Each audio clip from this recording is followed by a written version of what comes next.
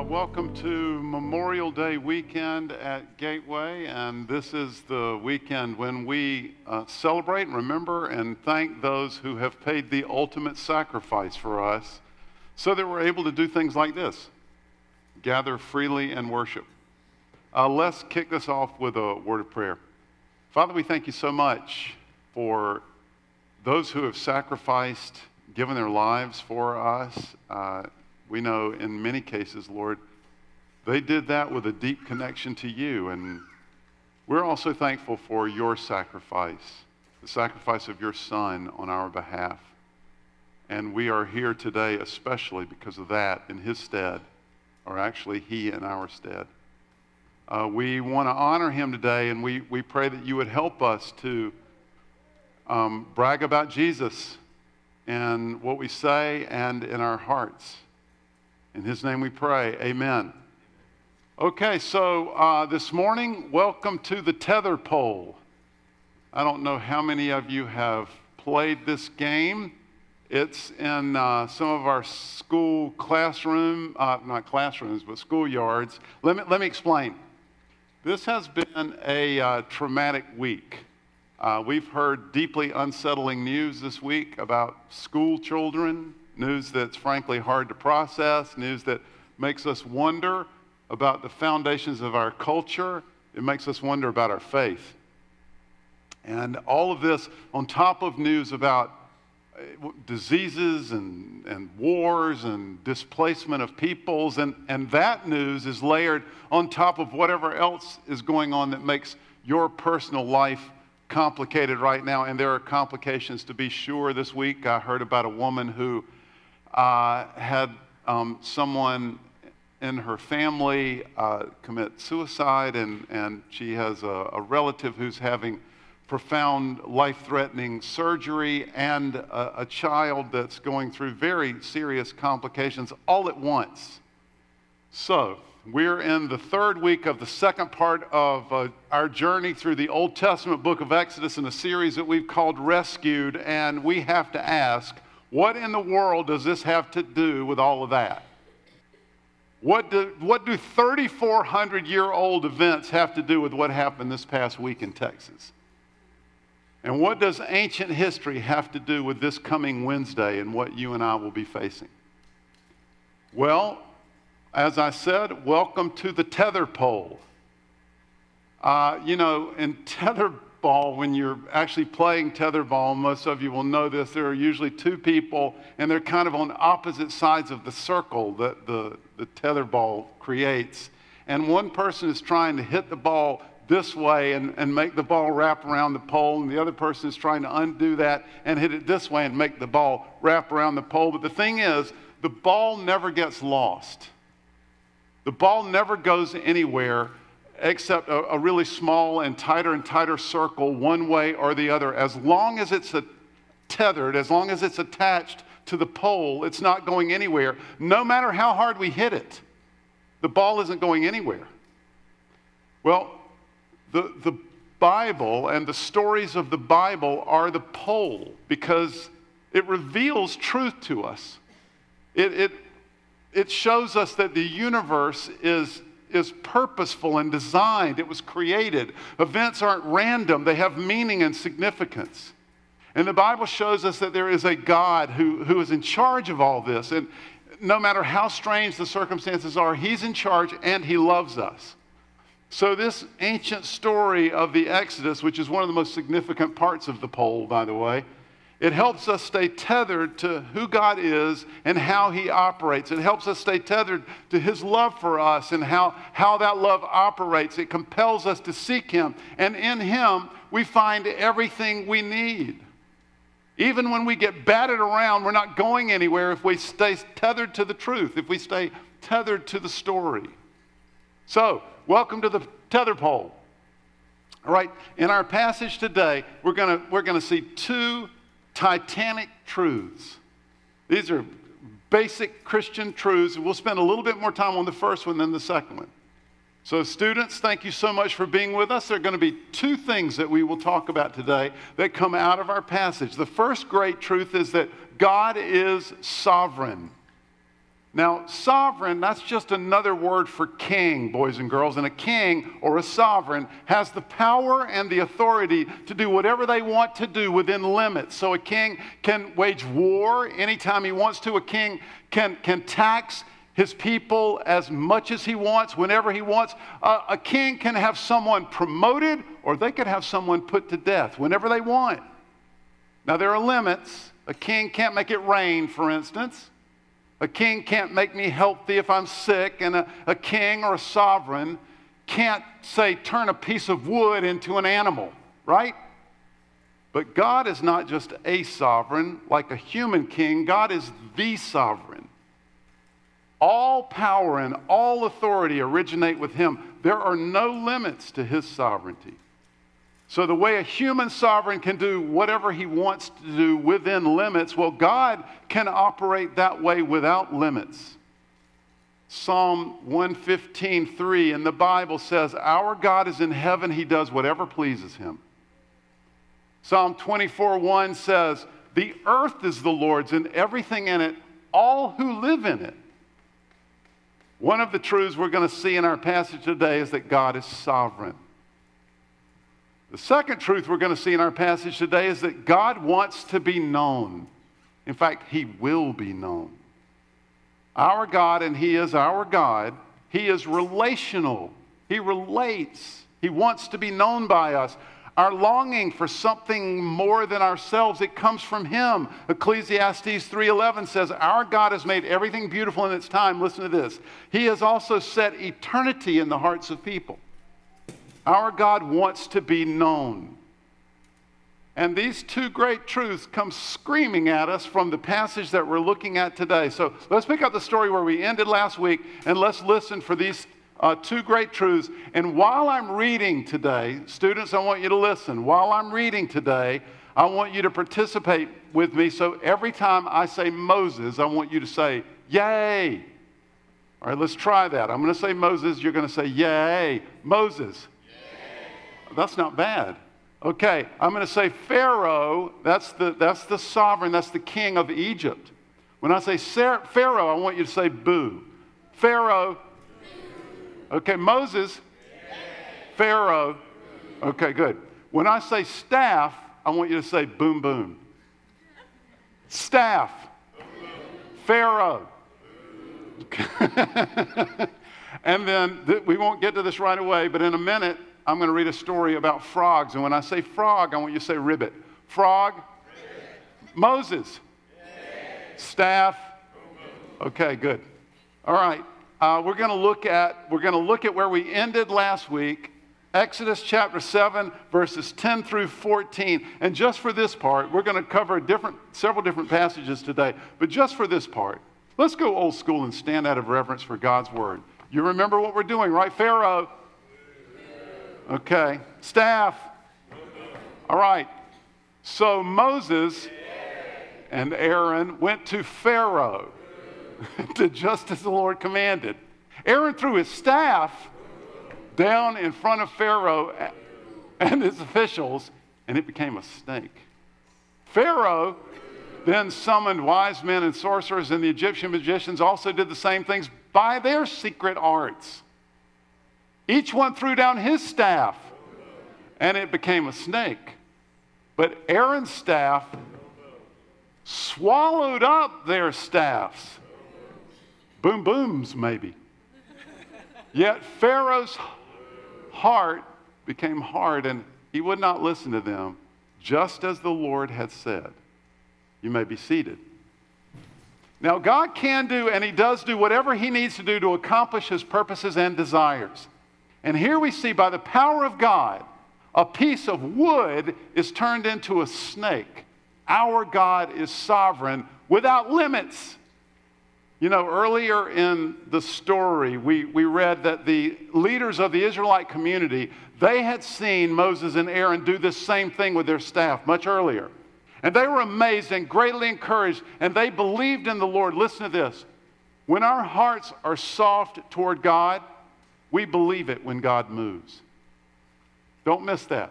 When our hearts are soft toward God, we believe it when God moves.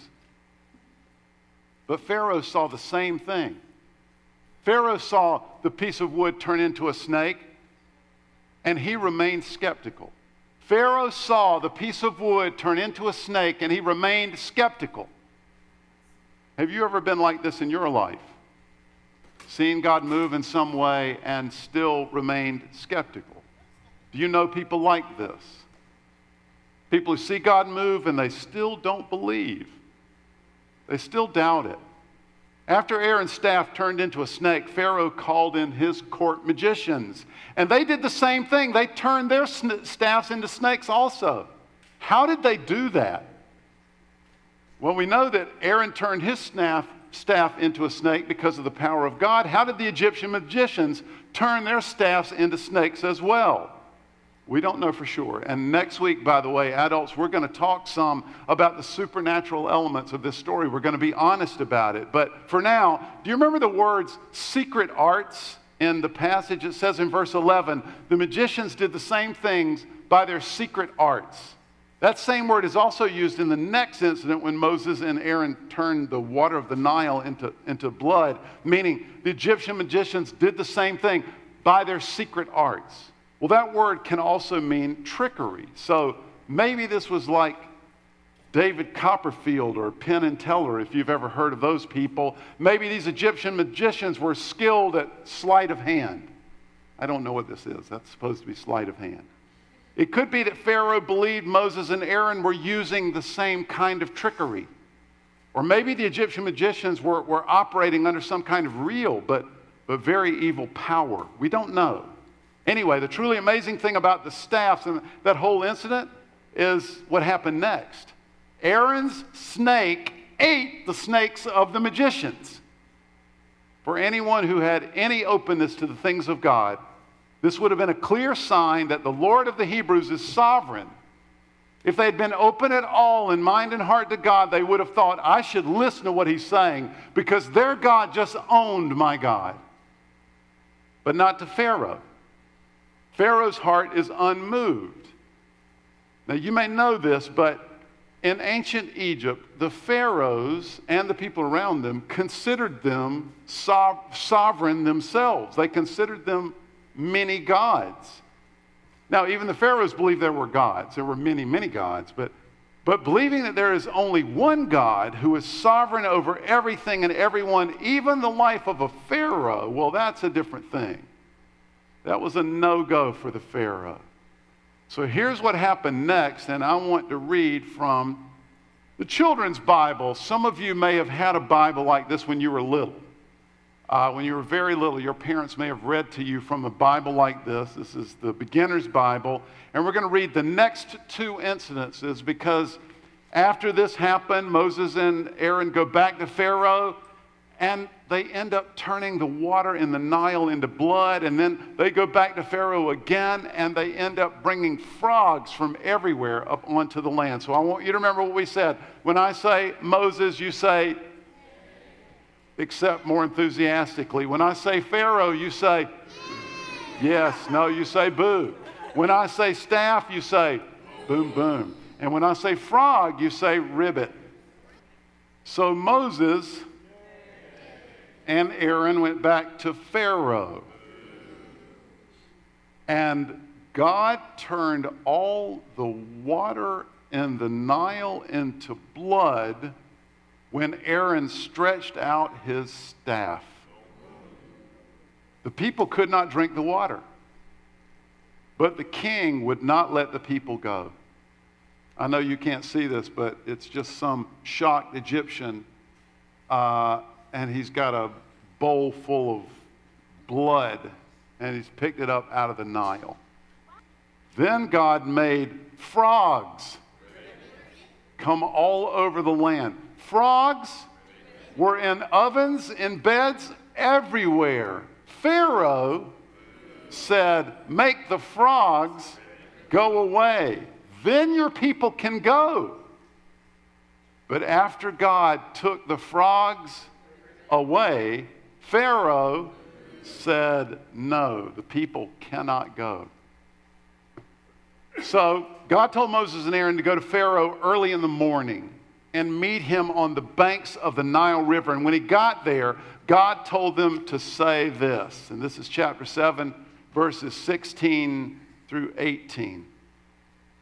The Lord, the God of the Hebrews, has sent me to say to you, let my people go so they may worship me in the wilderness.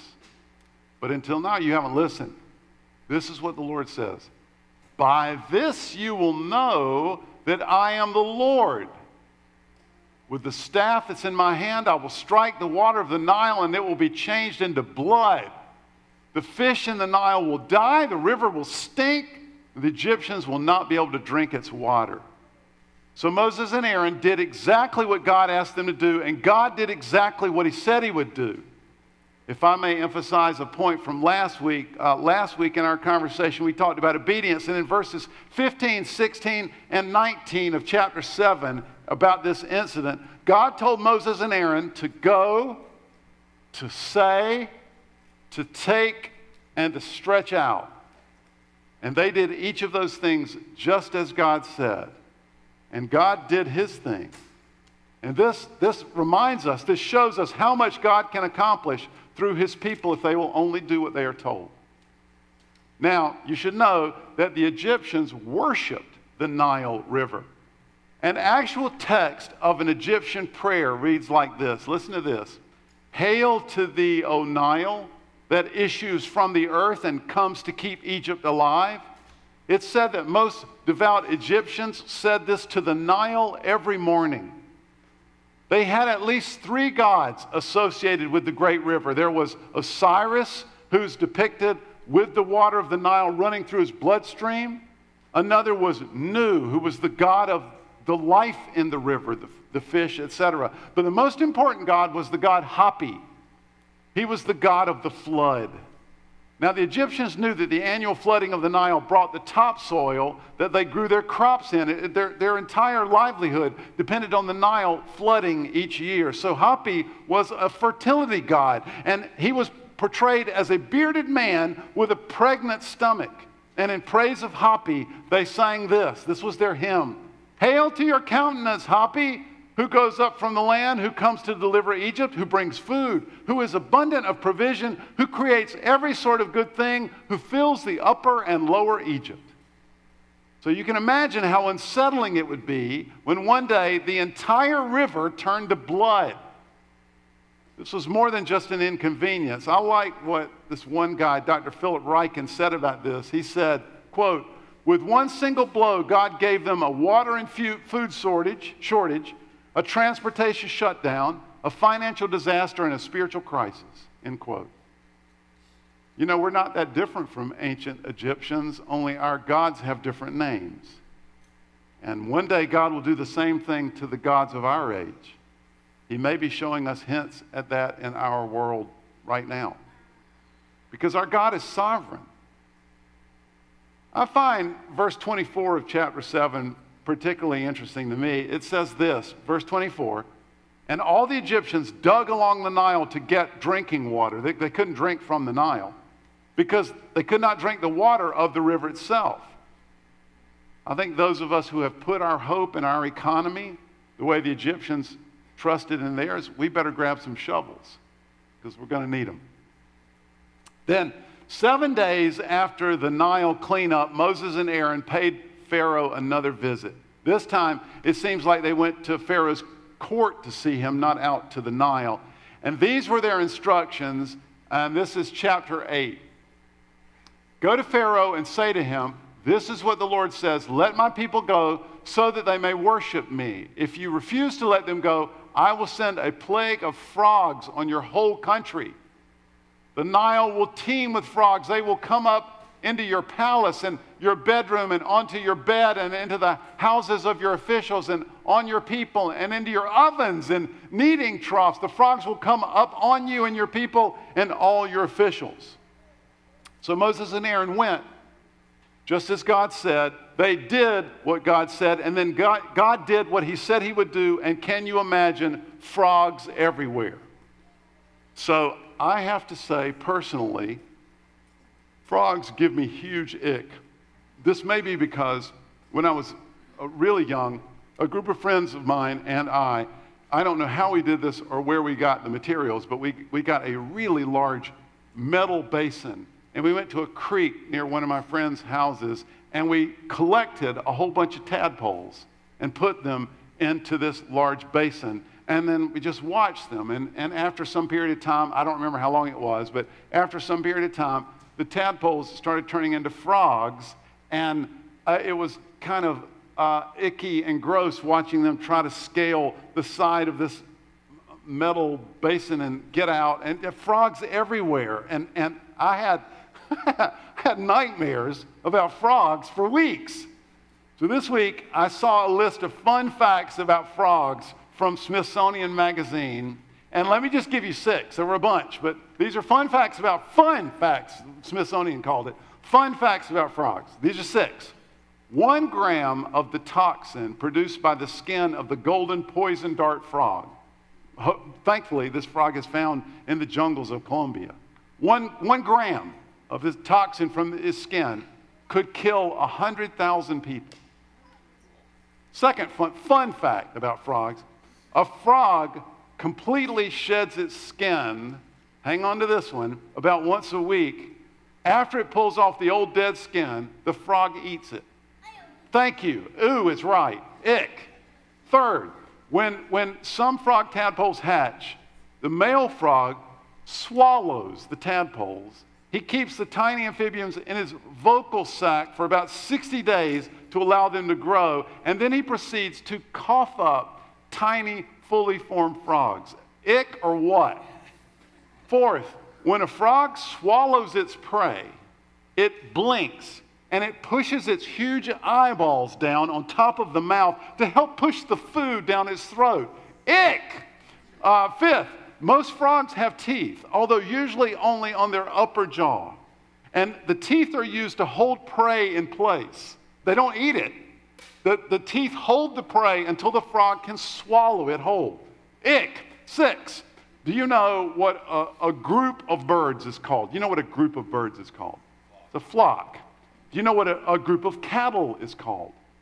It's a herd. Well, a group of frogs is called an army. So imagine a frog army everywhere.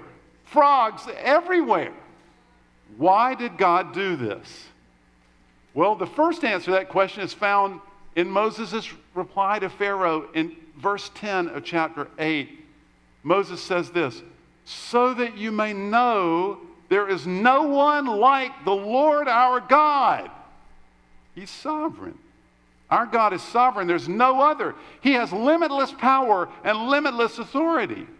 But you should also know that out of all the Egyptian gods, and they had many, they had a creator god who was known as Khnum. And Khnum was married to the life-giver god who was known as Heket or Hecht. You spell that H-E-Q-E-T or H-E-K-T. And Heket, the life-giver god, was always pictured as a frog.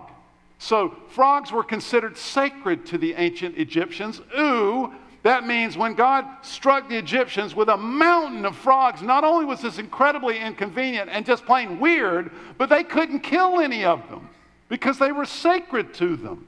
They thought they were holy. Can you see how God was making a mockery of their worship of the god Heket? Now, why does all of this matter?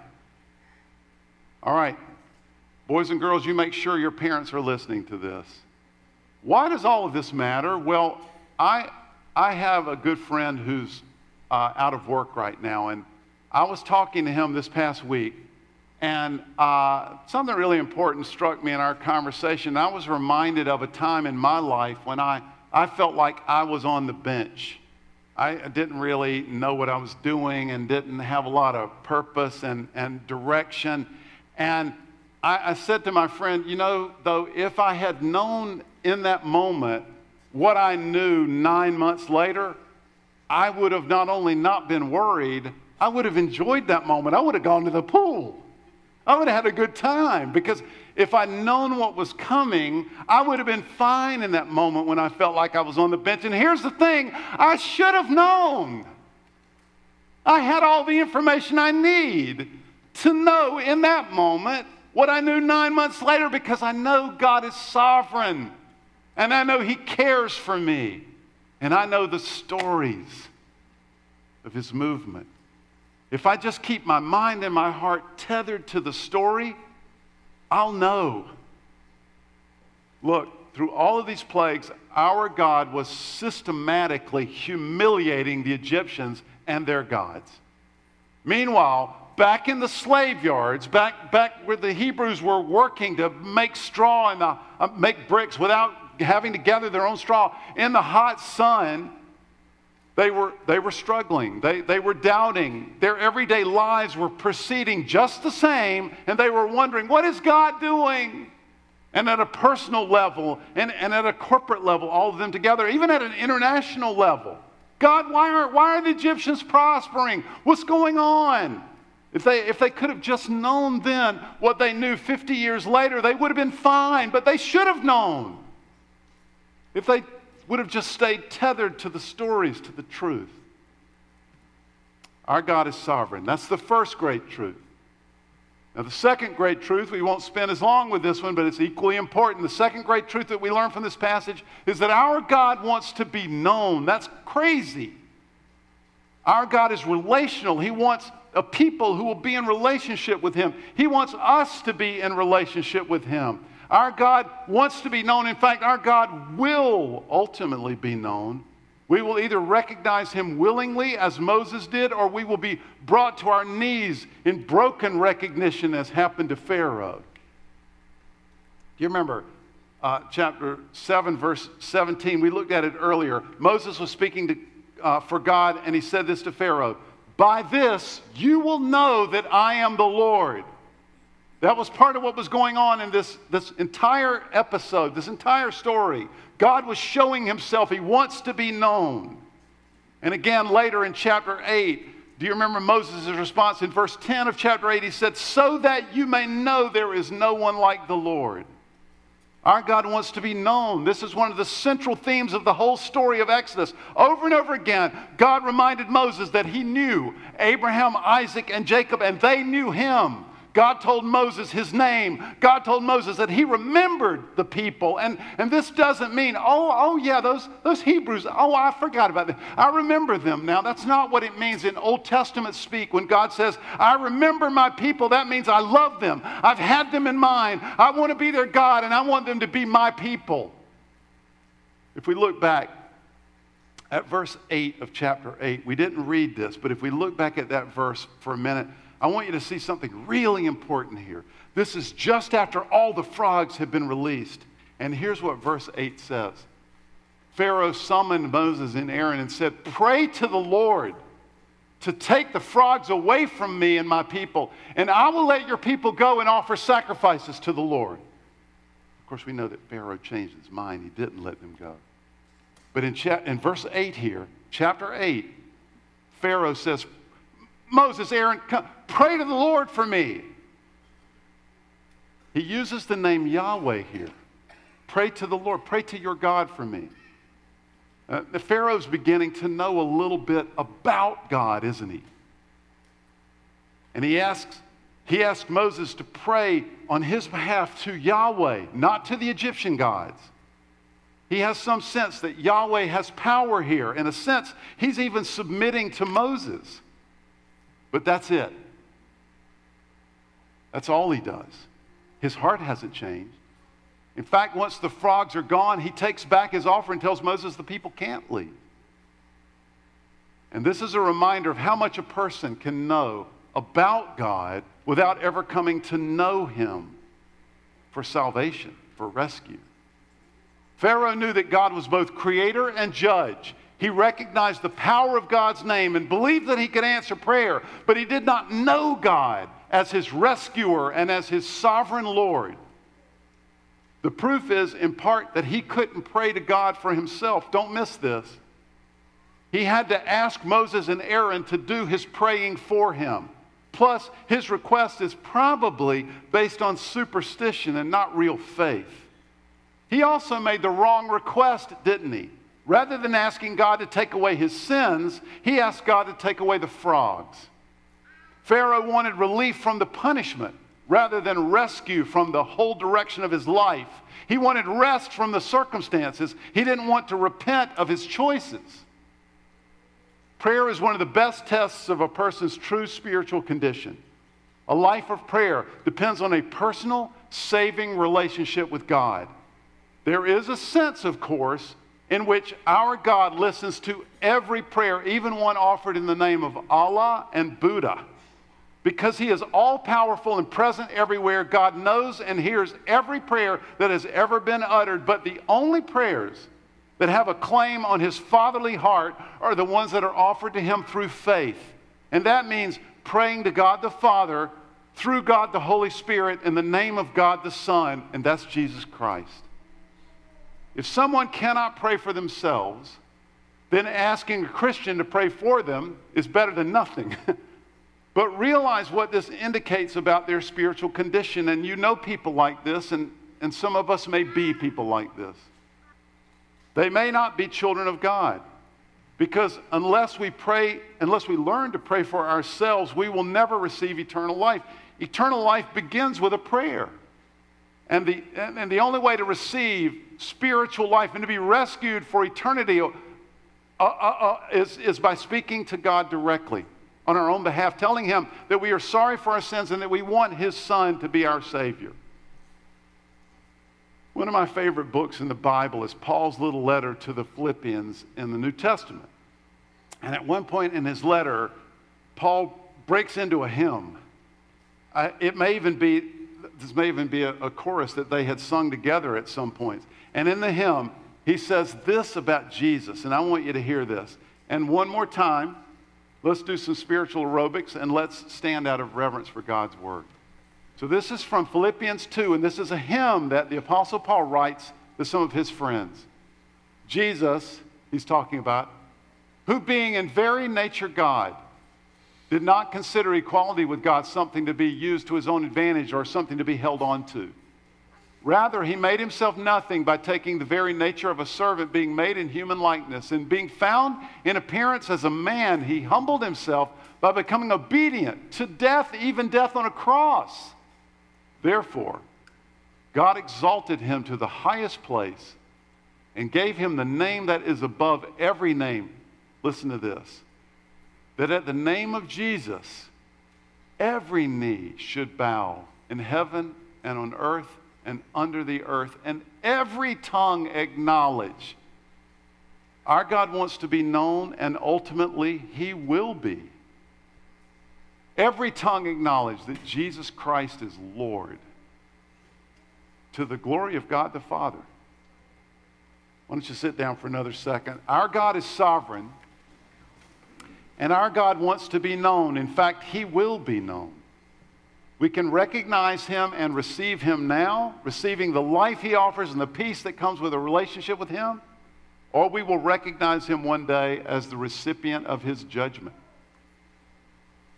Let me pray. Father, we thank you so much for showing us truth.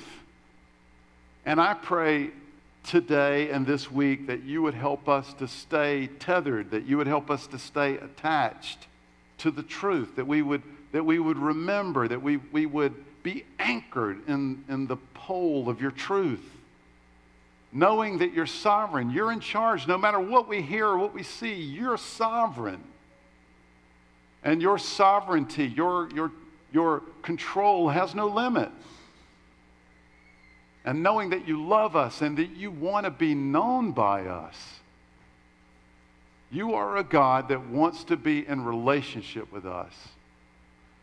And we recognize today that that happens through your Son, Jesus Christ. Today we acknowledge him. We bow our hearts before him.